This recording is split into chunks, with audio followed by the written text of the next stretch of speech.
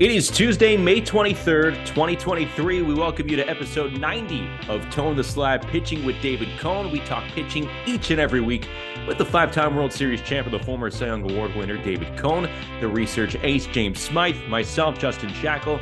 Our terrific producer, Dan Rourke, is with us as well for the ride. A lot to do this week, guys. David, you are at Citi Field in Queens for Mets Guardians on Sunday night. It was Verlander versus Bieber. But that was the back end of a doubleheader where Max Scherzer started the first game for the Mets. So did you take in all 18 innings on Sunday, my friend? Not live. No, I watched the first half of the first game before I left my Manhattan apartment to get over to Citi Field. So, but I pretty much, I keyed in. I got a chance to talk to Max Scherzer after his start, and then, I've talked to Justin Verlander before. It's just a historic day when you see those two guys with those pedigrees starting. We've never seen it. We've never seen two pitchers who have won 3 Cy Young Awards start both ends of a doubleheader for one team. So it was really kind of history in the making. If you're a pitching geek like we are here, it was something to watch.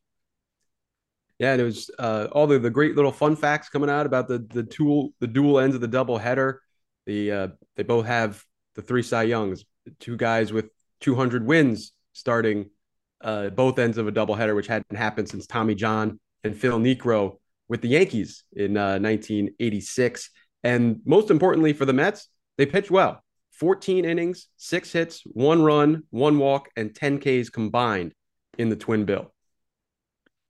I know this isn't on the rundown here, but guys, are you officially not worried about age creeping up on Scherzer? And I mean, I think throw Verlander in there as well, but are you officially unalarmed with those two? Looking at their stuff is still there. They're both still throwing the mid-90s, and Verlander showed signs of getting stronger, like he always has shown throughout his career, throughout the start, that he retains his velocity and actually creeps up a little bit, a la Nolan Ryan used to do that back in the day. So I don't see any signs at all of diminished stuff. I think it just, what was the movie? Get him to the Greek. For the Mets fans, it's just get him to the postseason. Get those two guys to the postseason, line them up 1 and 2, and take your chances. Scherzer's ERA for the season is 4.01, but that's creeping down, and I think he is a guy who deserves the benefit of the doubt. Maybe if you're just trying to think, how's this guy going to do over the rest of the season? So promising signs out of Scherzer and Verlander. He just got back, so got to think that he's still getting his feet wet under him. But I think the panic in Queens was a little early. All right, we're going to get into plenty around the league. We're going to touch on the Blue Jays as they are in a really tough stretch right now. We're going to also piggyback an interesting article that came out of The Athletic about Madison Bumgarner. We'll look around the AL West. Also, a pair of elite pitchers who may not be performing at that exact elite level at the moment. We're going to talk about them. Look forward to a couple of intriguing series coming up this weekend. We'll get into some Yankee talk as well. But as we do each and every week, David starts us off with a topic that's on his mind in the opener. David, what do you have for us? Well, it just seems, Shaq, that every year we need a reminder of the nature of pitching in today's game. And, there's been talk on the minor league level of experimenting with a rule of tying the starting pitcher's length to the designated hitter in terms of try to entice teams to use their starters more and to get them deeper in the games. And it's just becoming more and more difficult to do every year. We see starting pitching dropping like flies. It's hard to find good starting pitching. Seems like every other day we see somebody going on the IL with a flexor strain or some sort of an injury. And, it just gets you back to how important the bullpens are today. When you're looking at the team's fate, it's the bullpen, stupid. It's the first place you look. You got to look at the bullpens, how deep they are. It seems like, too, that it's, the turnover, they feel like it's more fungible, so to speak.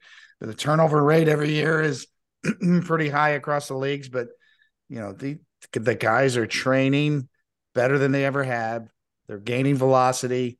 The training with the weighted balls, the velocity training, the pitch design training for maximum effort guys that come in for 1 inning, 2 inning max.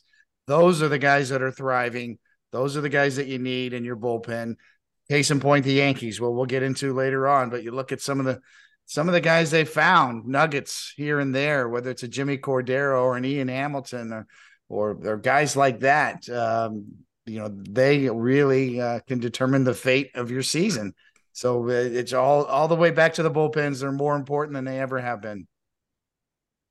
Absolutely. And you look at a team like the Orioles, their pitching is overperformed, I think, compared to what people might have thought going into the season. And a huge part of that is that relief core. The Orioles are third in the majors on in bullpen ERA behind the Yankees and Astros. And you talk about a great find. How about Yennier Cano? Now there's a guy that they got last year in the Jorge Lopez trade, and now he's one of the best relievers in the game. It's the most volatile position year to year as far as being unable to really completely predict how these guys are going to go month to month, season to season. But you can build a bullpen with some real hidden gems. A lot of high-priced or high percentage lottery tickets in the relief market these days, and it's ringing true over the first month and a half here. James touched on Baltimore, part of an electric AL East. Again, every team still above 500, and you have the Toronto Blue Jays, who at 25-23, they are in last place in the division, but they have also lost 5 in a row, and they're in the middle of an insane stretch, and this is a stretch that's over a month long. Just want to rattle through their schedule here, and this stretch began last week. Started with the Braves, the Yankees, the Orioles. They're currently playing the Rays in Tampa Bay. Then they take on the first place Twins. They get maybe a breather with the first place Milwaukee Brewers. Then they're in Queens to take on the Mets, and then the Astros, the Twins again, the Orioles, and the Rangers. That brings them all the way till the third week in June. So they are in it right now. And we saw all the drama with the Yankee series last week. During the weekend series with Baltimore, Alek Manoah had to be taken out because John Schneider didn't realize that his trip to the mound was the second of the inning. Stemming back from last year, and this is the way I feel here, it stems back to the beginning of last year, but what seems to be holding back the Blue Jays from taking that next step toward dominance? Because it seems like they have the core to do so. They certainly do, especially offensively. When you look at that lineup, and they all have gotten off to good starts too. So I thought, okay, this is it. This is the year for the Blue Jays. But once again, the overall depth of their pitching staff, including down through the end of the bottom of their bullpen, is coming up a little bit short in my mind. You need more pieces. And back to the point on our opener, it's volatile, as James said. Dead on point as usual. But also, it's about the numbers. You need more to cover. We talk about it every year. Who are your second 5 starters in your rotation? Who's starters number 6 through 10, in your organization that might be in AAA or even in AA nowadays? The same on the bullpen side. You got to have volume, and it seems like the Blue Jays are caught short a little bit on the volume side, and then losing at home is a big deal for them. That the home field should be a big advantage. They have reconfigured the outfield there. Their offense should be able to take advantage of that and score a bunch of runs up there in their home ballpark. That's a big deal when you have a bad stretch, and those games all came at home last week. That's double trouble for me for the Blue Jays. Surprising that they're just middle of the pack in run scoring with their offensive talent. And Coney, like you mentioned, I mean, they're getting big years out of Vladdy Jr. and Bo Bichette and Matt Chapman. Some disappointments out of George Springer, but you go to the pitching staff and it looks really different when Alek Manoah goes from one of the best young pitchers in the league over his first 2 big league seasons to what we're seeing now, where he has an ERA over 5. His walk rate has doubled, and he's in Blake Snell land where he's walking, double digit up to 15% of the batters he's facing. And they've hit on Gausman and Bassett. That's a great 1-2 punch. And going into the season, you think, okay, you have those guys with Manoah. Maybe Jose Barrios turns around. He's still lost in the woods. Yusei Kikuchi's been a useful starter in the middle of their rotation, but it's just a little thin. I think Manoah's problems are right at the top of the list, because you mentioned some of the pitchers that we probably had questions whether or not they would have good seasons. Potentially Gausman, Howard Bassett, assimilate to the AL East. there were some main questions with this pitching staff. Alek Manoah was not one of them. So I think, like David said, double trouble for the Blue Jays with their pitching depth, as in they don't really have much. Between some of the other stuff, maybe outside the baselines, I feel like this group has this us against the world mentality for some reason. And I'm not sure what the genesis of it all is. They were up in arms over Aaron Judge and the Yankees, realizing that they let their guard down. They got so upset last year. I remember when Kevin Kiermaier stole the card on that play at home plate. Like, their opponents are pretty much saying, hey, this is what we're doing. What are you going to do about it? And the Blue Jays don't seem to do anything about it. I guess the lineup card at home plate, or whatever the catcher had, maybe not an equal example, but again, the reaction is similar. I feel like they spend a lot of time reacting to the hand that they're dealt, that they don't seem like they focus enough on how to just go play the hand. And it's a bad look for a core that's really talented in my eyes. It's a young team, right? So if there's an overreaction to petty grievances, then maybe that's something where a young team would react differently than a team full of veterans. Yeah, that's a great point. And trying to establish yourself in the American League East against, the Darth Vader of the league, right? The Yankees, the evil empire. That can give you a little bit of a complex in terms of trying to make your way and establish your name. So the Blue Jays are a sleeping giant. They have the whole country behind them. Their television ratings are incredibly high. They're through the roof, better than almost anywhere else. When they win, they have tremendous support. So yeah, there's a lot of pressure there. They feel like they've been coming. The new stadium renovations are halfway done.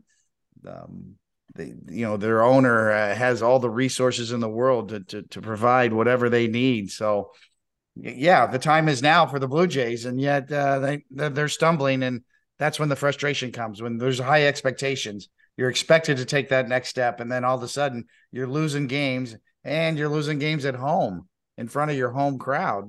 That's a tough one.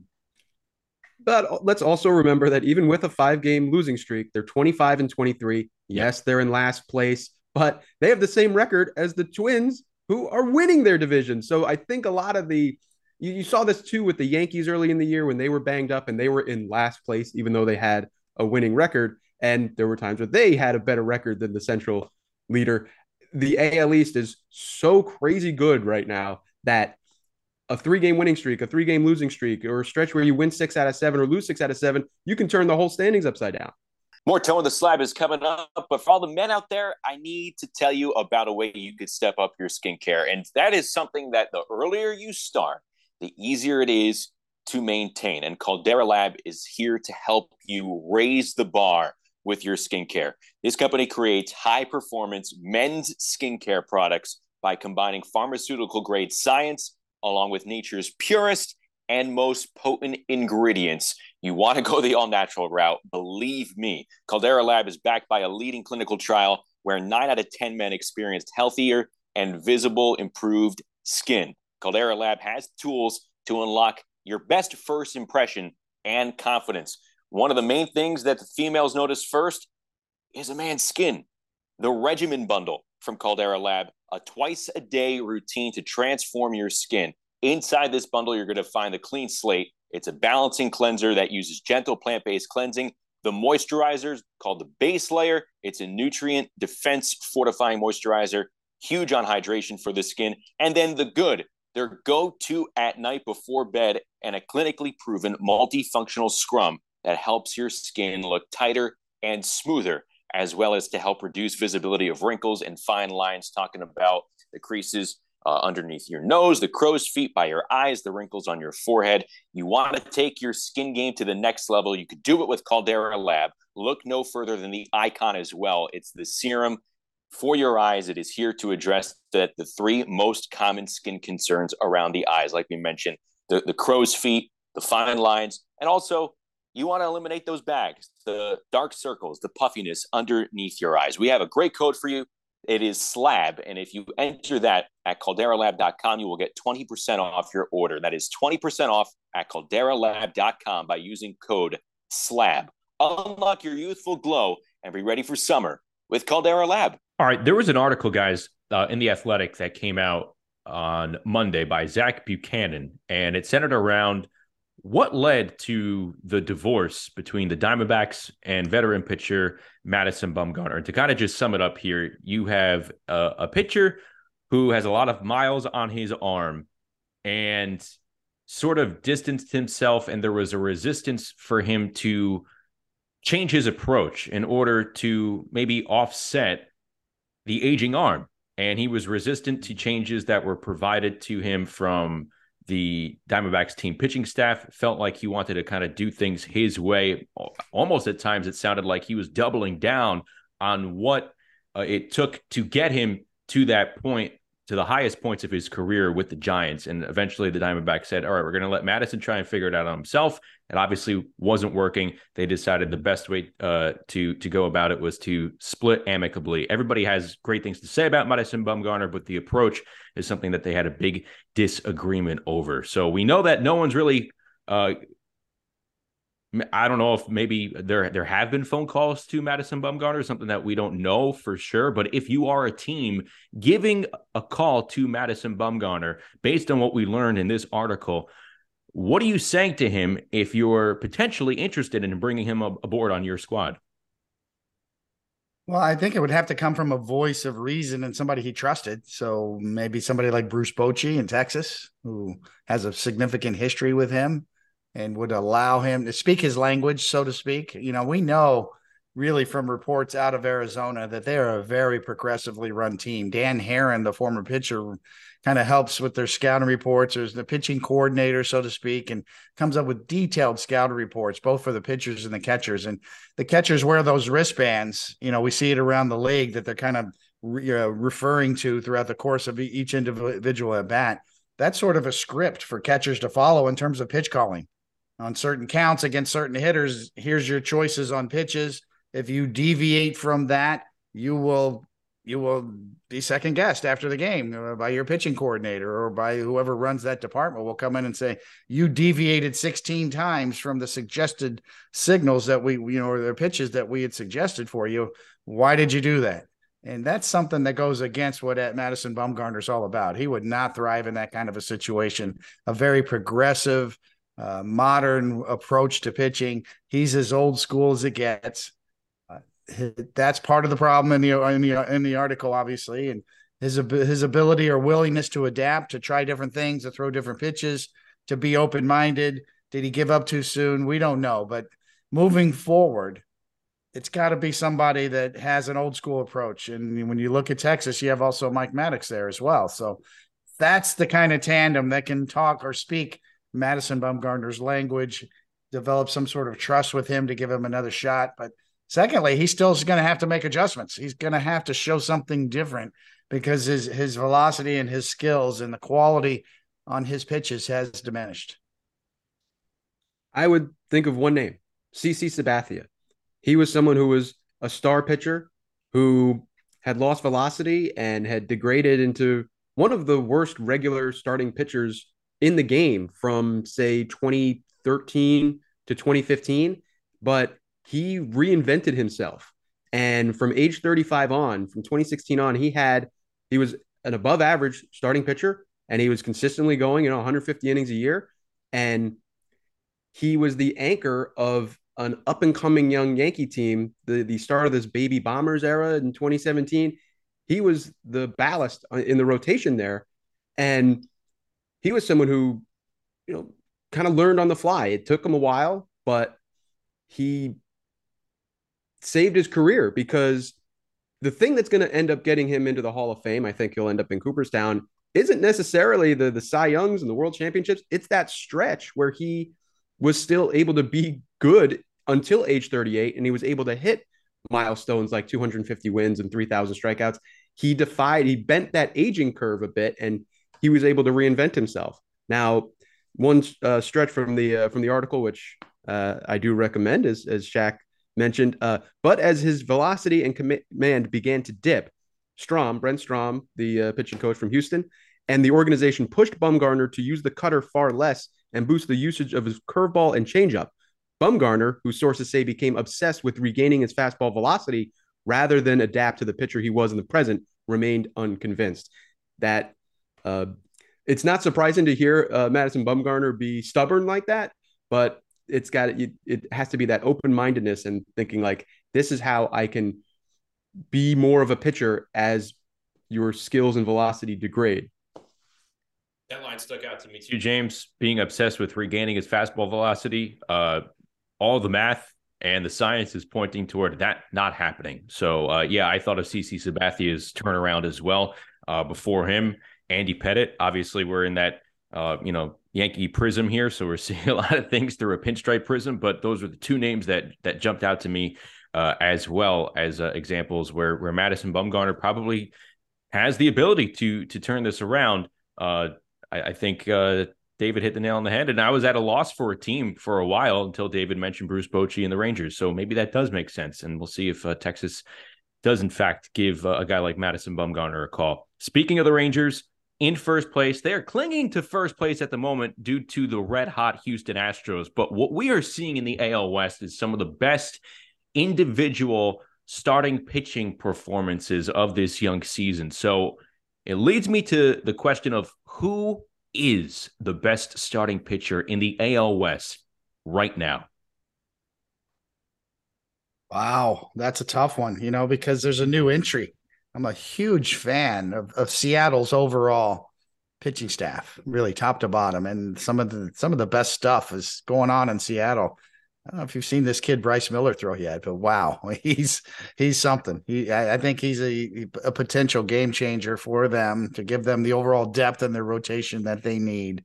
Man, you still got to look at Shohei Ohtani and what he does, and just as the unicorn, as somebody that's just it's such an outlier. He's so talented that we're still kind of processing what we're watching with this guy year in and year out. So it's hard to bet against Shohei Ohtani, but watch out for some young entries up in Seattle there that are going to have something to say about what happens in that division on down the stretch.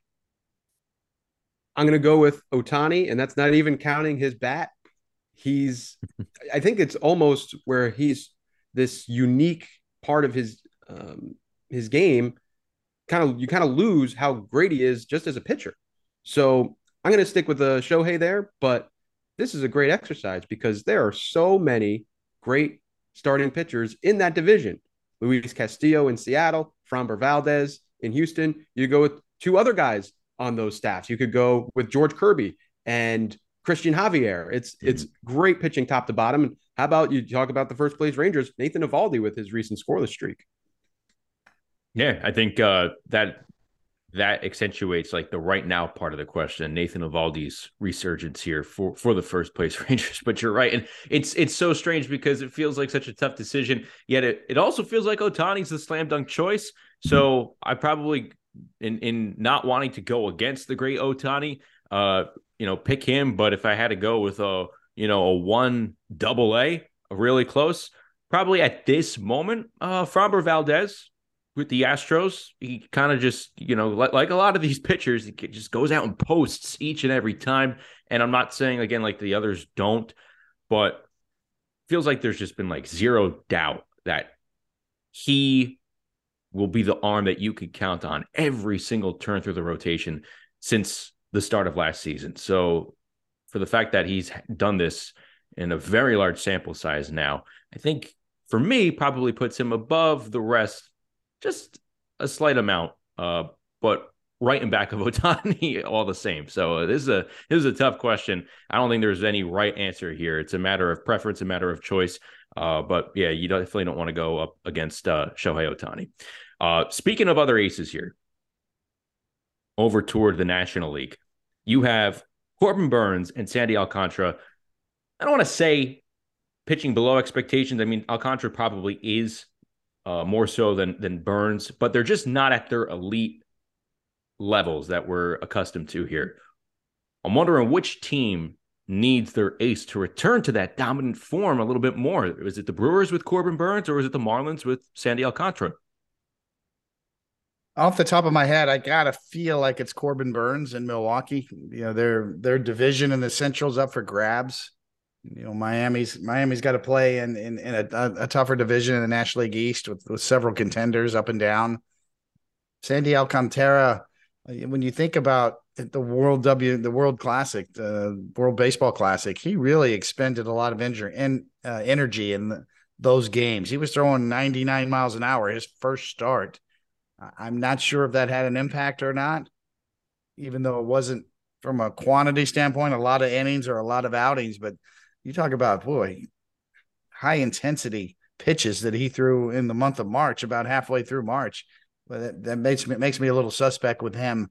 Maybe he needs a little bit of a break, miss a start. Maybe the All-Star break recharges him a little bit. But with all that being said, it's got to be Corbin Burnes because Milwaukee's the team that should win that division, and they can't do it without him at the top. And they've had some issues too with the overall depth of their rotation as well. So they need him even more than ever before right now. I like that pick. Milwaukee also missing Brandon Woodruff. That's a big absence. Now, Burnes, yeah, he hasn't been at a Cy Young type level like he's been. He gave up 5 runs in his last start. But overall, a 3.97 ERA isn't that much cause for alarm. You look at Sandy now, he's had some blow-up games that really inflate the ERA, but he has a 5.05 ERA. And you look at where the Brewers and Marlins are, I'm a bit more of a believer in the Brewers to win the Central, to make the playoffs or what have you. And so that's why I think I'll go with Alcantara, because I feel like the Marlins, they're on the fringe as it is, let alone in the East, but more as a wild card contender. And I think that they're toast without Sandy being at his best. So I'm going to go with Alcantara there.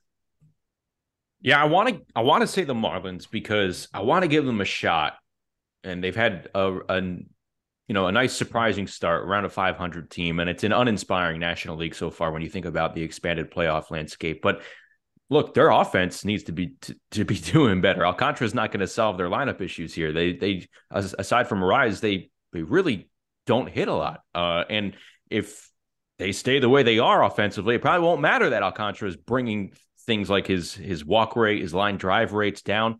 So for me, it's the Brewers. Milwaukee's 5-5 in the starts made by Corbin Burnes. Like James said, there's not so much alarm here. I think he's pitching.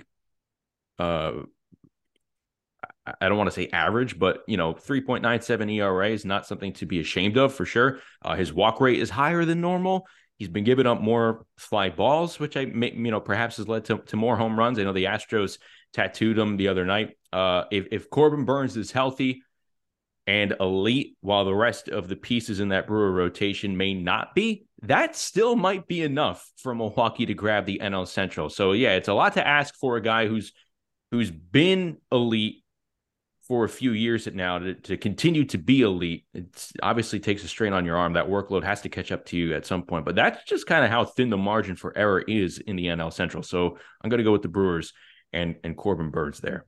You look at their fielder independent pitching, which is another layer to peel back to see exactly what the pitcher's doing by himself.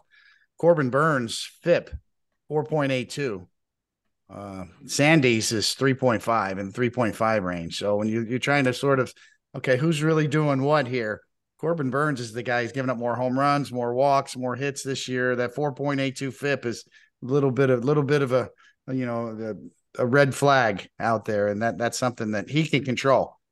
Fielder, as James knows, fielder independent pitching is set on the scale to ERA, so you can compare. And it's just what the pitcher does: home runs, strikeouts, walks, and hit batters. Just things that are completely in the pitcher's control. Sandy's better than you think. For Burnes, the home run rate is ticked up, but it is a little alarming to see his strikeout rate go from about 30% last year down under 22%, which is even below MLB average, which is very much unlike Burnes. So we'll just something we'll have to monitor moving forward. And one quickie thing on the Marlins, you mentioned the offense, Shaq. I'm just curious, what is the best batting average for a guy who played for a team that was dead last in scoring for a season? Because the Marlins are 30th among 30 teams with 3.48 runs per game. And that's with Luis Arraez hitting 383. You're probably going to have a potential batting champ be on a team with arguably the worst offense. It's just wild to think about. Yo, what's up, guys? Producer Dan here to let you know that with the baseball season in full swing, DraftKings Sportsbook has got you covered for all this season's action. And right now, new customers can place a $5 bet and get $150 in bonus bets instantly. Plus, everyone can hit one out of the park with DraftKings stepped-up same-game parlays. Boost your winnings with each leg you add up to 100%. Join the big league action now on DraftKings Sportsbook. Download the app and sign up with code SLAB. New customers can bet just $5 and get $150 in bonus bets instantly. Only at DraftKings Sportsbook with promo code SLAB. Gambling problem? Call 1-800-GAMBLER. In Massachusetts, call 800-327-5050 or visit gamblinghelpline.org. In New York, call 877-8-HOPE-NY. Kansas, call 1-800-522-4700. On behalf of Boot Hill Casino and Resort, 21 plus in most eligible states, but varies by jurisdiction. See DraftKings.com/sportsbook for details and state-specific responsible gambling resources. All right, guys, we have a lot of intriguing series this week, but I'm looking toward the weekend here. There are two in particular that get the juices flowing here. Dodgers-Rays, obviously very intriguing. I believe that's happening in Tampa Bay at the Trop. So Dodgers-Rays there. And the Rangers and the Orioles piqued my interest. Which weekend series you think will tell us more about the teams in those two series? I haven't seen the pitching matchups yet, but the Dodgers are calling up their super prospect in Bobby Miller. Cannot wait to see him throw. Upper 90s fastball, 4 pitches, all of them potentially above average. I don't say that lightly. Major league pitcher, starting pitcher, if you have 2 pitches that are above average and then a third pitch that's average, say a changeup or something of that ilk, you're in pretty good shape. So when you start throwing around 4 plus above average pitches for this kid, that's something to watch. So I'm not sure if he's pitching this weekend or not. I know he was just called up. So he's a guy I got to see pitch. Bobby Miller, love to get him on the podcast at some point. But as far as the overall series, the up-and-comers kind of intrigue me. Baltimore's the story. The Orioles, are they for real? We've seen this come. We saw them make a big leap last year, and we're like, okay, are they going to level off this year? They're going to keep coming. They are. They have tremendous talent, a young nucleus of talent. James mentioned the back end of their bullpen with Cano and Bautista. Baltimore's a team. I mean, they play the Yankees this week and then this weekend. But with each passing series, it's like, wow, this team's not going away. So playing Texas, that might be a good read for them too. 2 teams that are up and comers and that have high expectations. So I kind of got to give them the edge, although I got to see Bobby Miller pitch. Well, Miller is making his major league debut on Tuesday in Atlanta against Spencer Strider. So there's a juicy pitching matchup for you. Now, the Dodgers do have an off day on Thursday. So he might be able to pitch on Sunday, or do they just give everyone an extra day and then Miller misses that Rays series at the Trop? We'll see how that shakes out as the week goes on. But I'm going to go with Texas and Baltimore too, just because, they're new teams. They're new up-and-coming teams, and it's a good test because you think, well, how for real is Texas? Are they going to be able to – how much longer are they going to be able to hold off the Astros? This is a good test for them. And the Orioles, they racked up some wins early. They took advantage of a soft schedule. Well, now they've been playing a much better caliber team lately. They won 2 out of 3 against the Rays. They just swept the Blue Jays in Toronto. They have 3 games at Yankee Stadium, another good test here. So this is a big stretch for them, a 6-game road trip in Toronto and New York, 3 for 3 so far. And then they come back home for the Rangers starting on Friday. So it's going to be a really interesting series to see how these two measure up. I'm with you. Going with the Orioles Rangers. I'm a firm believer in what the Orioles are doing, and I don't think there will be much of a drop off the rest of the way. And there's one reason for that. Adley Rutschman is the second best player in this division next to Aaron Judge. So you're going to have Rutschman and Judge in the same series this week. That's my opinion, and I really believe that as long as Adley Rutschman is a healthy player and producing at the level, I guess, that's expected of him now, the Orioles are going to be in playoff contention pretty much his entire career. Like, that's how much I think of Adley Rutschman. he is their Buster Posey. So I am a firm believer in what the Orioles have done. I feel like they're for real. I'm more intrigued to see how the Rangers go about facing this type of team, because just glancing at their schedule, I don't know if the Rangers have necessarily caught a team, an opponent, when they're in a heater, so to speak. Like they saw the Yankees at a weak point. They may have faced the Astros, and they won. I know they won a series at Houston, but the Astros didn't get off to such a blazing start. So I'm wondering how the Rangers respond here against a team that's playing really well, with the fact that you now have the Astros breathing down their neck. So I think we're going to learn a lot about the Texas Rangers. That's what I'm intrigued to see here this weekend, how the Rangers go about facing the Orioles. Yeah, Seager's back too, their shortstop, which is a big deal for them, and great player in the middle of their order. DeGrom's throwing bullpens. He's not back yet. Now that's going to go a long way, obviously, towards Texas's future and how much he can give the rest of the way as well. But Seager's a really, really big part of their lineup in the middle right there, and having him back helps a lot. All right, let's get to some of our Yankee chat topics here, guys. Over the weekend, Yankees swept the Reds. They're facing the Orioles here this week, but I feel like they pulled off an important Band-Aid over their recent road trip. They went 6-1 on a 7-game road trip. They DFA'd Aaron Hicks. What did we learn about the Yankees after they parted ways with Hicks with 3 years left on his deal?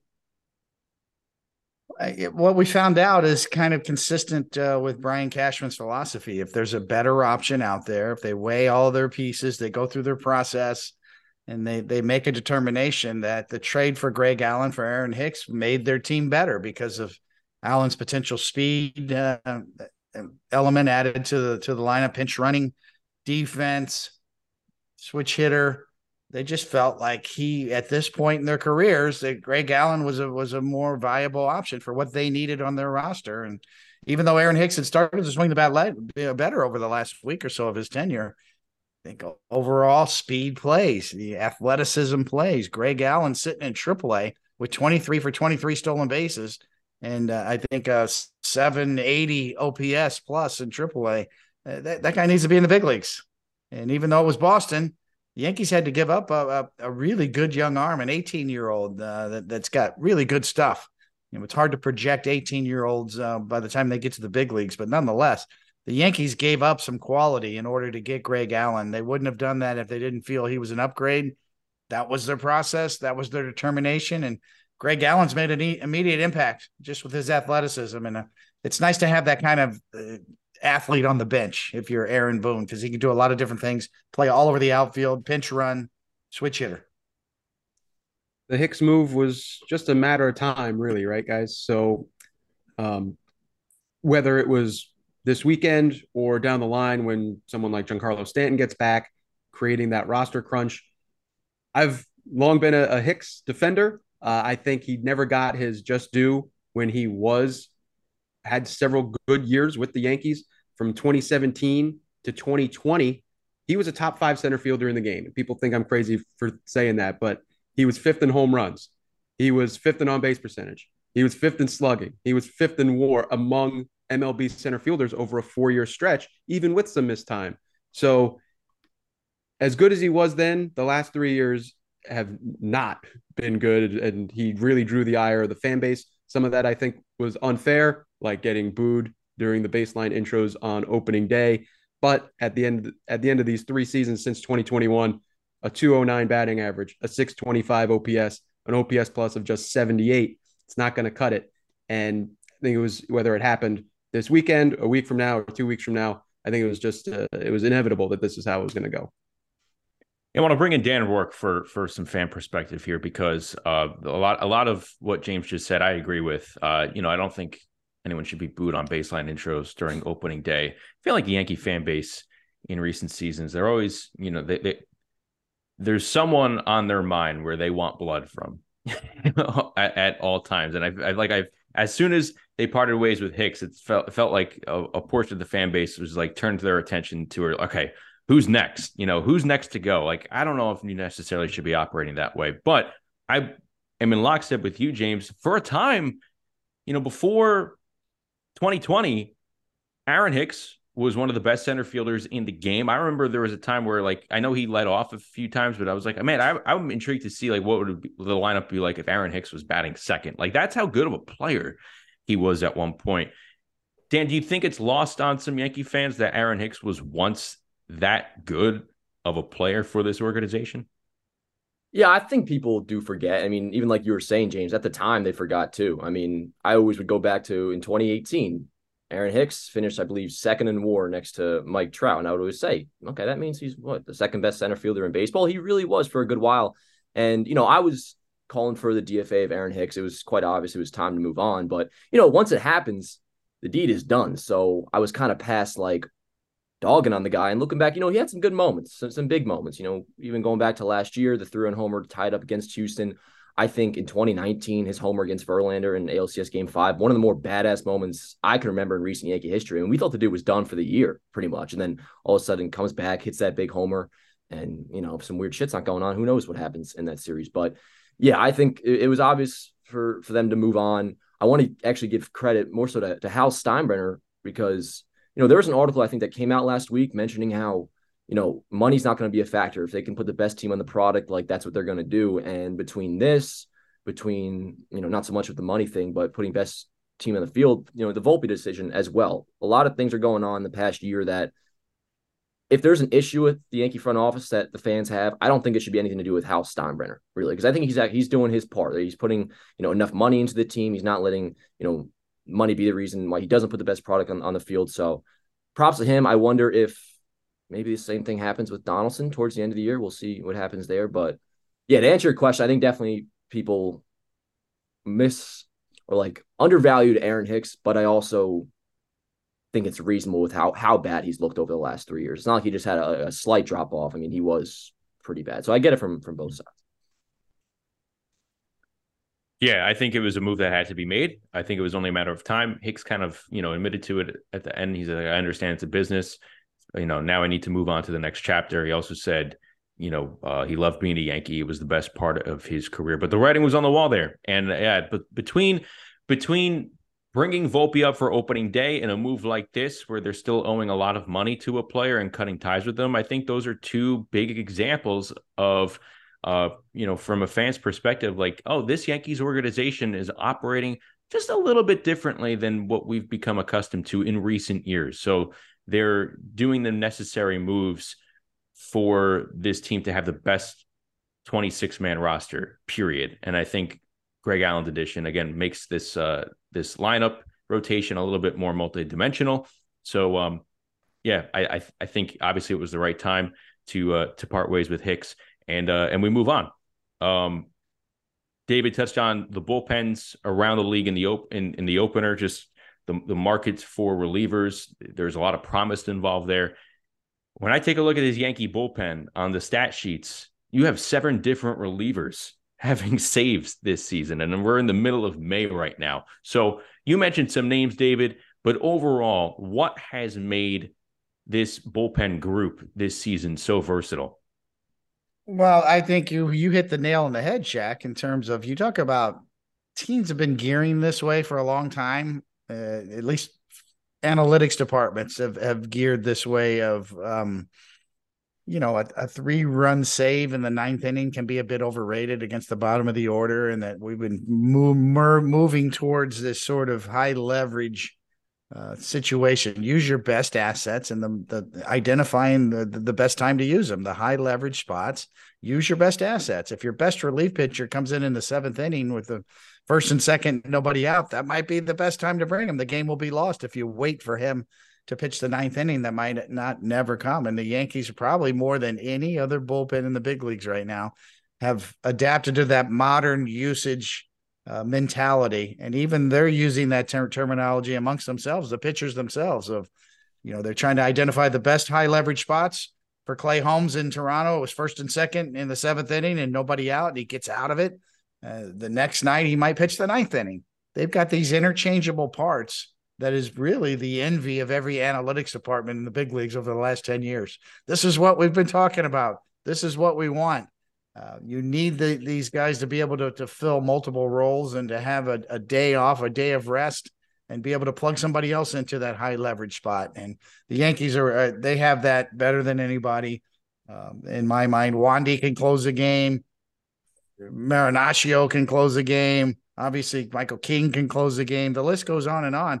And then on the front end, they've incorporated that starter, that opener strategy with Cordero. I think that is the next level stuff for them.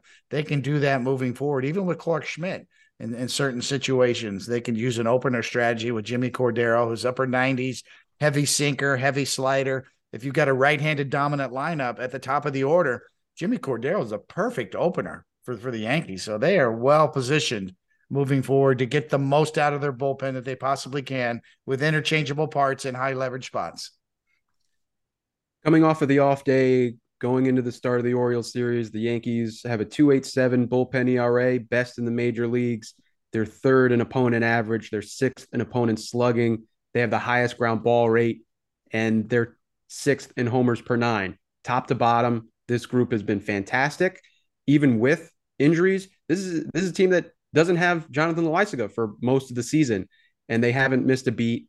Even Clay Holmes, who has drawn a lot of ire for a couple of shaky games earlier in the season, he's been great over the last few weeks. 9 1/3 scoreless innings over his last 9 appearances over the last 3 weeks.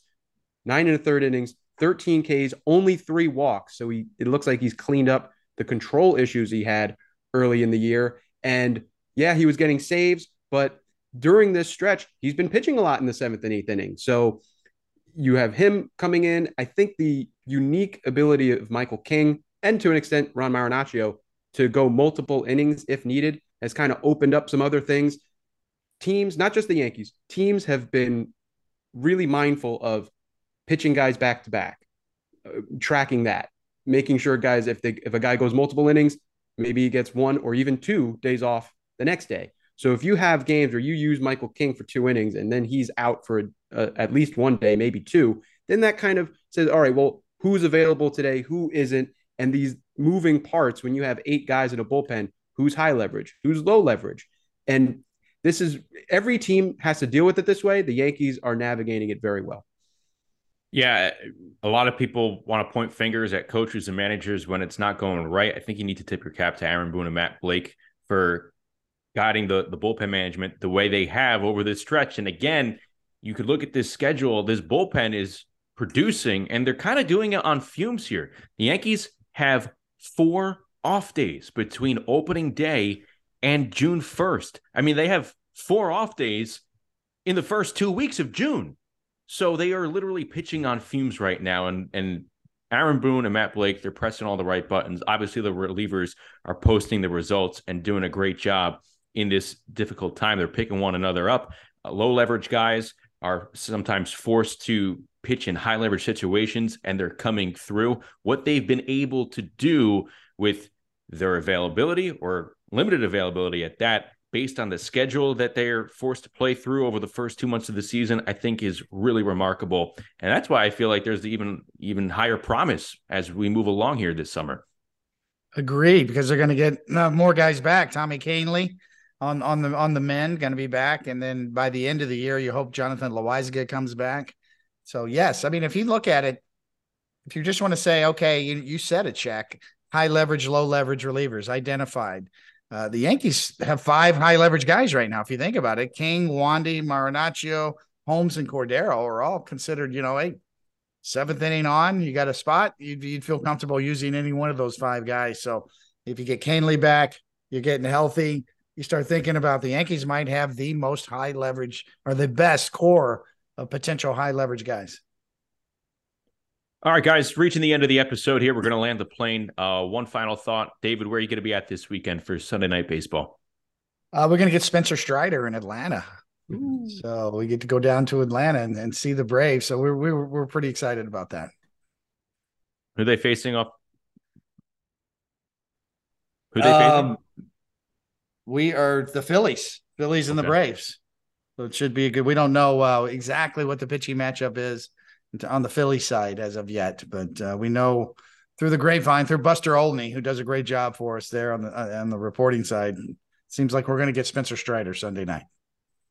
That's enough for the marquee right there over Sunday Yeah. Night Baseball. Spencer Strider and the Braves in action against the Phillies. So we'll be sure to watch David there along with Carl Ravitch and Eduardo Perez. That is going to do it for this episode, guys. Please subscribe to our YouTube channel so you don't miss a beat on what we are streaming each and every week here on Towing the Slab.